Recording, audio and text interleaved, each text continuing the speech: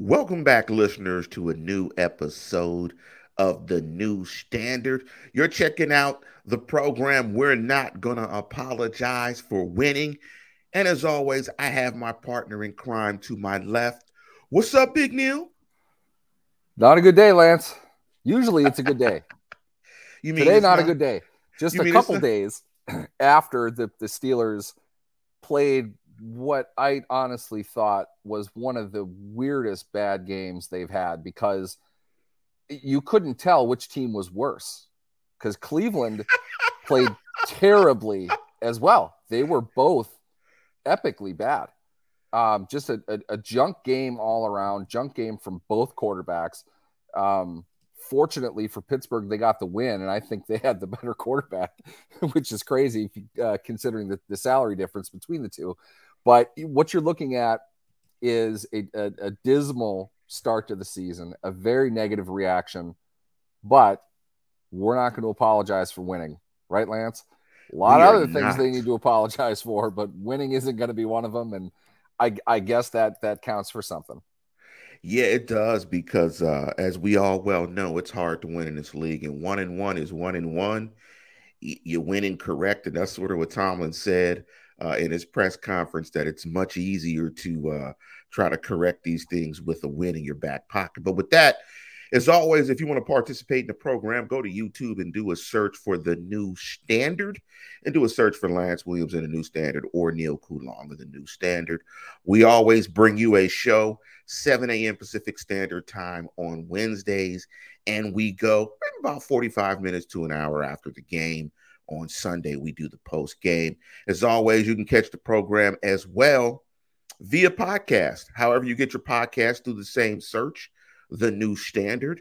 And also make sure you like and subscribe to the program, and please spread the word because the show is growing. It's growing like I was going to try to do a rhyme, but my mind is a little fuzzy because it's a little early. I couldn't freestyle something nice. But before we jump into the first topic on the program, what's wrong with this offense? I want to jump into a couple of quotes and some statistics that are floating around um, on the internet. And here's the first statistic: the 26 points scored by the Steelers without a red zone drive. Without a red zone drive. Were the team's most in the Wow. past 45 years, and the most since the Chiefs had 27 versus the New Orleans Saints in 2006. Let me give you another couple of stats. And this is a PFF stats in regards to the offensive lineman for the Pittsburgh Steelers. Dan Moore's grade, 21.8. Isaac Siamalu, 50.6. Mason Cole, 47.4. James Daniels, 45.2. And Chooks Okorafor, 37.6. And Dan Moore had a pass blocking grade of 3.5. Last stat I want to jump into. The Steelers entered the fourth quarter on Sunday's game or Monday night's game, trailing by 3 points. They generated just -7 yards of offense in the final 15 minutes and won the game by 4 points. Now, you might ask yourself, what did Mike Tomlin have to say about this? And this quote, I think, speaks volumes about what's going on and why this is a huge issue and why some guys' seats are absolutely hotter than an inferno. We're not going to have a knee jerk reaction, but we do acknowledge we've had two of these outings. We're not assigning blame for anyone, but it starts with coaching. We've got to start faster and play more coordinated. We have to anticipate schematics. It's all out there, Neil. I'm going to give you the hardest question in the world as of today in football. What's wrong with this offense? What's Tomlin saying in that quote? I think it's very telling. What Tomlin's saying in that quote, very simply, is what I said after last week's game, and certainly it's true after this one as well. The coordination of this team's offense is horrendous. It's shockingly bad, and it's not just rust. It's not just new guys coming in trying to figure things out. I could understand that last year when this exact same thing happened. They should only be better this season. So you're going down two paths here. One, your coordinator is not getting the job done. I think that's the understatement of the year. I'm not sure anybody really favors the direction of the offense right now. But this is deeper than the absolutely ridiculous 3rd and 1 call, the quarterback sneak to Kenny Pickett, who's not the athlete to run that kind of a play. Neither is Deshaun Watson, I might add, but Cleveland ran it twice. So I'm not sure what the Browns were doing either. The bottom line is it's more than just play calling. What they are doing, how they are executing what they're doing, and what looks like general confusion and a dullness, a slowness to everything that they do, that's on the coordinator. Okay. We say coordinator, that doesn't equate to play caller. They do a lot more than that. Their job is a lot more important than just calling the plays. They have to draw up the plays. They have to coach the plays. They have to get everybody on the same page. You have assistant coaches that handle, the nuts and bolts of that, but the overall strategy and the overall execution is on the coordinator. And the reality is, the better part of 2 seasons and 2 games, they don't look like they know what they're doing. And we can say, by and large, when you look at their opponent, they usually kind of do look like they know what they're doing. And Cleveland is an exception to that. They didn't either. And that's why the game was competitive. Honestly, we could get into this another time, but if you flip TJ Watt's performance with Myles Garrett's performance, the Browns win by 20 points. I mean, it was an awful offensive game plan. It was an awful execution of that game plan. I think that's what Tomlin is saying. I think that if there was more heat to turn up under Matt Canada and the offensive coaching staff, it's not just one person. Tomlin's not there to assign blame. They know what happened. They also know who's responsible for what. How they fix this now is what is ultimately important to Tomlin, and that's what they're saying with this. We have a lot of work to do, and once again, we are behind the 8 ball early in the season. Last year, it cost us the playoffs. We hoped to get off to a better start this year. It's not happening.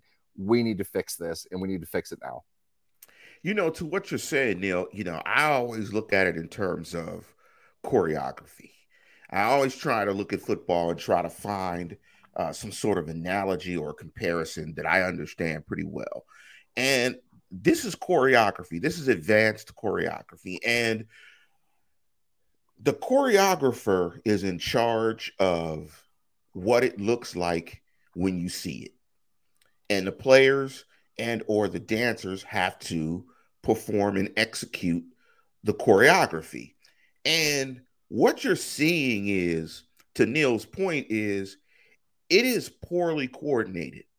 And I don't care to Neil's point, what you draw up, if it's not coordinated well, it's not going to be performed well. And preparation and coordination is at the start of it, because going back to the choreography analogy. Now, if the coordinator is having problems teaching what he's trying to get across that's needed to execute a play, what's going to happen is you're going to look slow. The physicality is not going to be there because you're going to be thinking about what you're doing.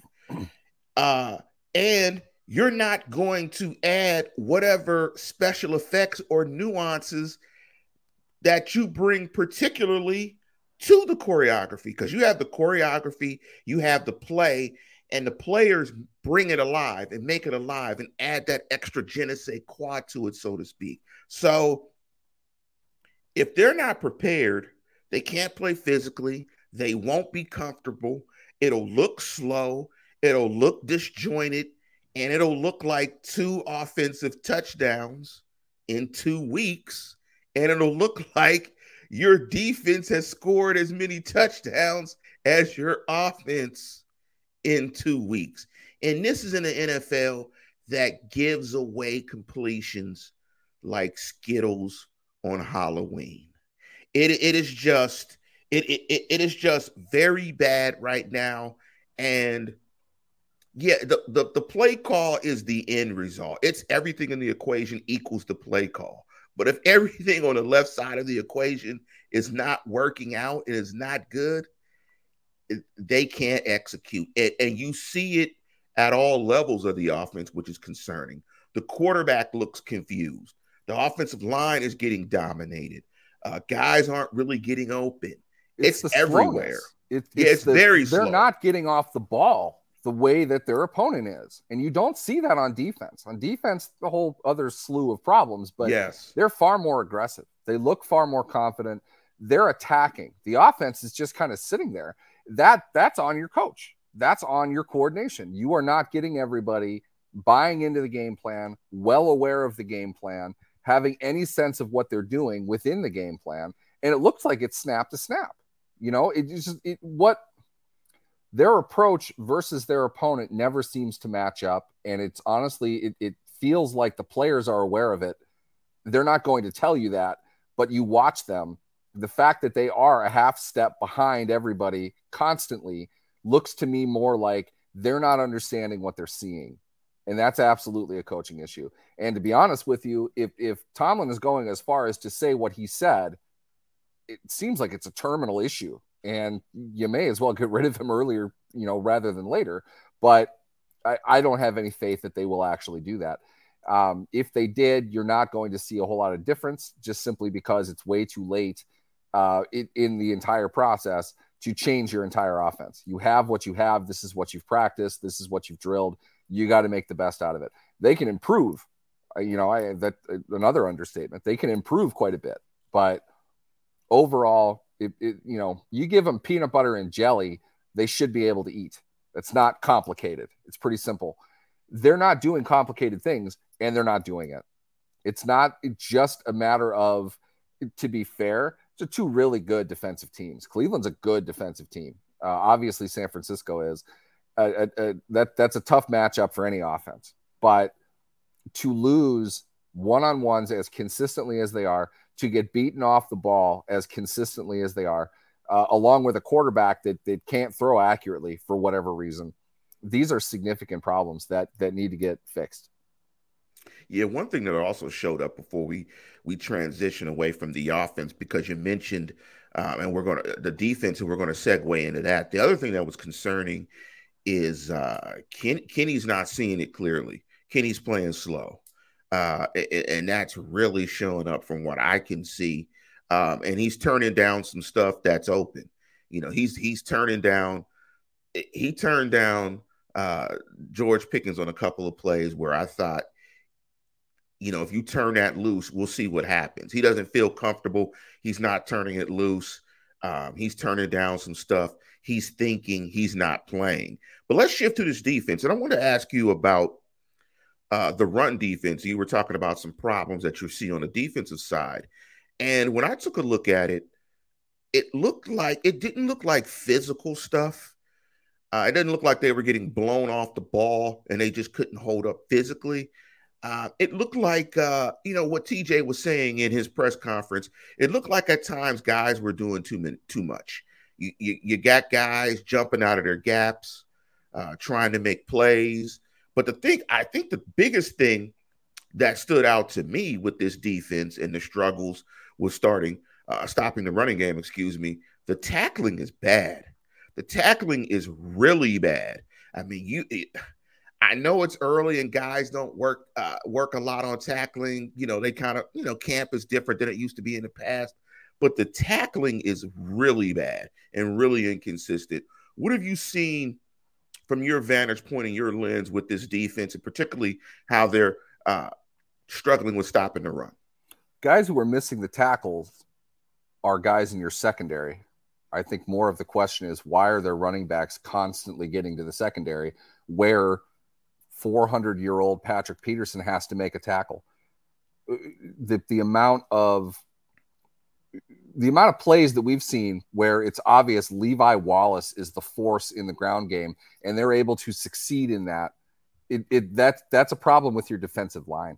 Guys are getting out to the second level. They're creating space underneath. I think that's kind of what Watt was talking about. I think guys are doing a little bit too much. They're exposing gaps. It's not like all the time they're getting beat off of their spot. They're not there. That's a run fill issue. And it seems like those things are happening more. Now, it's not good. And I'm saying this a lot, unfortunately, but two things that you got in weeks 1 and week 2. We talked about this all off season. Both of them are going to be good running teams with good offensive lines, and both of them are going to be nasty defensively. That's what we've seen. So the ground game, I think, is going to get fixed. They're going to get right with that. They have completely different linebackers than they've had. That's an issue. If we want to get into the real problem, Sasquatch, love that name. If we want to get into the real problem, it's their cornerbacks are exposed as the complete mediocre to below average players that they are right now. Levi Wallace is the 11th man on the field right now. He is not providing any semblance of defense. I said this, and I'm not trying to be too hyperbolic about it, but I've watched every game that's been played so far this season. I think Levi Wallace is the worst defender in the NFL. I mean, he is just horrible. He's not competing. I don't know if he's hurt. I don't know if it's just, I'm sick of this. I'm collecting my paycheck. I'm waiting for Porter to come in and play. Why don't they just start doing that now? I don't know how they can justify continuing to trot him out there. He's been that bad, to the point where it's a fair question. Could Joey Porter Jr. be worse? I don't know, but if you're asking that question, you're in deep trouble, because there should be a reason why Wallace is playing all the time and Porter isn't getting in barely at all, except for deep sub packages. How bad is Porter? What's happening here? That's more of the issue, and on top of that, you lose Cam Hayward, you're losing a lot. So I not to make excuses, but I could see how it might've been tough to continue to grow while you lose a huge part of your overall leadership and your overall effort up front. When Hayward isn't there, they're lesser of a team. There's absolutely no doubt in my mind. If I accepted the offensive coordinator position, oh my, there'd be some changes, to put it mildly. It wouldn't be the only shocking hire that gets made after that. We're going to bring in some consultants, because there are things that we're going to need to figure out. It's not all one person, but even more than Dan Less, I think Levi Wallace is worse. I think Levi Wallace might be one of the worst players in the entire league, and that's the that's the distinction we gave to Dan last year. He is the worst starter in the NFL. It might be Levi Wallace right now, and that's a real problem. And the more passes are, the more time quarterbacks have to drop 5 and release the ball, the more success they're going to have, because Patrick Peterson and Levi Wallace are not able to cover anybody in man or in zone. And it's obvious what they're doing because of obvious physical limitations. Without a pass rush, without Alex Highsmith and TJ Watt having epic performances, they're going to get beat quite a bit. And teams are well aware of that now. The Steelers are a really poor coverage team. They're going to have to make hay rushing the passer and putting the quarterback on the ground. Put it this way, if Deshaun Watson was even remotely capable, which I'm not convinced anymore that he is, I think he's washed. I think he's washed. I think he's done. Really, really bad situation for Cleveland moving forward. He really is not good. Pickett was better, and we could argue that was one of Pickett's worst games. Pickett wasn't good at all. Watson was really bad, except for Levi Wallace. They found ways to identify Levi Wallace on the field and just keep going after him. So they did. I think the defense will be all right with time, with reps. I'm not surprised they're having some struggles, but they've been dominant at times as well. They're making plays, as we saw. They forced 4 fumbles. To be honest, I'm not really sure how they did that, but Cleveland is just bad. They're a team that's going to improve defensively. You're going to get better play from your cornerbacks, because really they have nowhere to go but up. Linebackers are doing well, all things considered. Their defensive line probably underperforming a little bit for where I had thought they were going to be. but you can improve on those things. Because again, I think a lot of it is gap integrity. A lot of it is just run fits, getting on the same page, and going over the basics of what they're doing. They'll improve on that. Yeah, I think that'll get better. I think one thing when you see, just to point to a couple positives from the game, is that I think you have to be encouraged that JPJ Peasy Jr. made the play at the end of the game when he was targeted in a big spot in a big moment. And plays like that help young guys grow. It gives them confidence to compete and play and go out and use their physical skills to the best that they can. It makes them feel a little more comfortable that they're, because it's a confidence game as well. So that was a great play from him. But Benton is playing his butt off. Benton has to get more snaps. If you can replace the Loudermilk snaps with more Benton snaps, I think that's good. Benton is very disruptive. Benton plays very well. And so I'm hoping to see him get more reps. But let's transition, unless you have one more thought or any last thoughts from the Monday night game that you want to say. I'm glad it's over. That was one of the worst, just one of the most maddeningly frustrating games I've seen of the Steelers in a while, and they won. I mean, last year against Cincinnati was just as bad as this. Yeah. And they needed a Herculean effort from the defense to win in overtime. This game was very similar to that. You really got an opponent that played just a little bit worse than you did. That's the only reason they won that game. They shouldn't have, except Cleveland shouldn't have either. I don't know. Just a terrible game. It was definitely weird. And one thing I was saying in the post game is, you're not going to apologize for winning. Sometimes you have to have one of those. A lot of teams do, maybe not to that extent. It's not that bad, but sometimes you have to win a game where you don't play well and stack that win, and it helps you. And when you look back at the totality of the season, you go, wow, we got lucky to get that one, but it counts and it helps us get to the playoffs. So that's one of those wins where, you pull out your rump and somehow you get it. But let's transition to the Raiders real quick. What's your thoughts on the offensive side of the ball? Their Steeler offense going up against this Raider defense. What do you see for Sunday night's matchup? To put it mildly, I think what we see is a team that they could actually do something against. I'd have a little bit more faith in their ability to move the ball against the Raiders than Cleveland or San Francisco. So your opponent's getting a little bit worse, but we know the history of the Steelers playing this franchise in their stadium. It isn't good. Hopefully it's a time for a new page. No more Oakland Coliseum. Never want to see that again. I've seen all the losses. Oh my God. They forgot what they were doing on the plane trip over there. Some of their worst games were in Oakland. Oakland though is a desperate team. They know they're going to need to stack some wins here if they have any hope at all of saving their season, and that the fire is going to get lit under Josh McDaniels' butt pretty quick. I'm not sure how explosive they're going to be. As of now, the time of this recording, Davante Adams is not a certainty to play in this game. Davante Adams is pretty easily one of the 5 best receivers in the game. He is a big play player. He's pretty much all they have as far as big plays go. The scheme that Josh McDaniels has drawn up is not something that's really come to fruition in Vegas the way that he had it in New England. But Jimmy Garoppolo is a quarterback that can do the basic things very well. His floor is more impressive than his ceiling in the sense that he doesn't have terrible games, but he doesn't have great games either. He's not the type of quarterback that's going to put the team on his back and beat you himself. They're going to have to win things competitively. In many ways, they're a lot like the Steelers. So I think this is going to be a competitive matchup.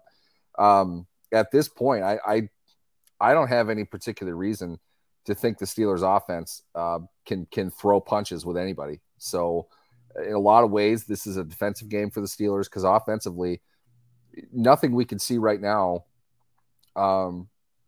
especially after this past game, nothing we can see right now should suggest to us that the Steelers offense is just going to get right this week. I think they're still going to struggle. Not a big scoring output game. We'll see how it turns out, but I don't like their chances to score a whole lot of points, but I would probably pick them to win. Tough game, tough competitive game, but I don't think Las Vegas is very good either. Let's wait till we get to the predictions. Let me jump into on the defensive side.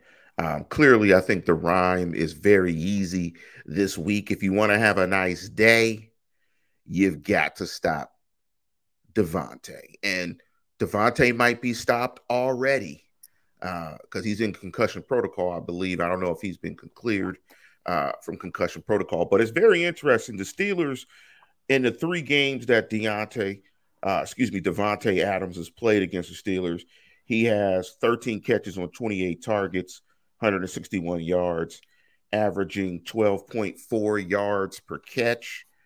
That's pretty solid against a receiver that well. Last year, the Steelers did pretty well against them. I thought they had a nice combination of some double coverages, some bracket stuff, as well as selectively picking the times where they tried to defend him one-on-one. He only had 2 receptions on 9 targets for 15 yards in the game last year. So they've done a pretty good job on Davante. The other thing I think that shows up in this game is you're talking about a Raiders unit that PFF currently has graded the number 1 pass blocking offensive line. And so I think, to Neil's point, right now, I think for the Steelers to win games, it's critical that their defense dominate, create turnovers, and create field position.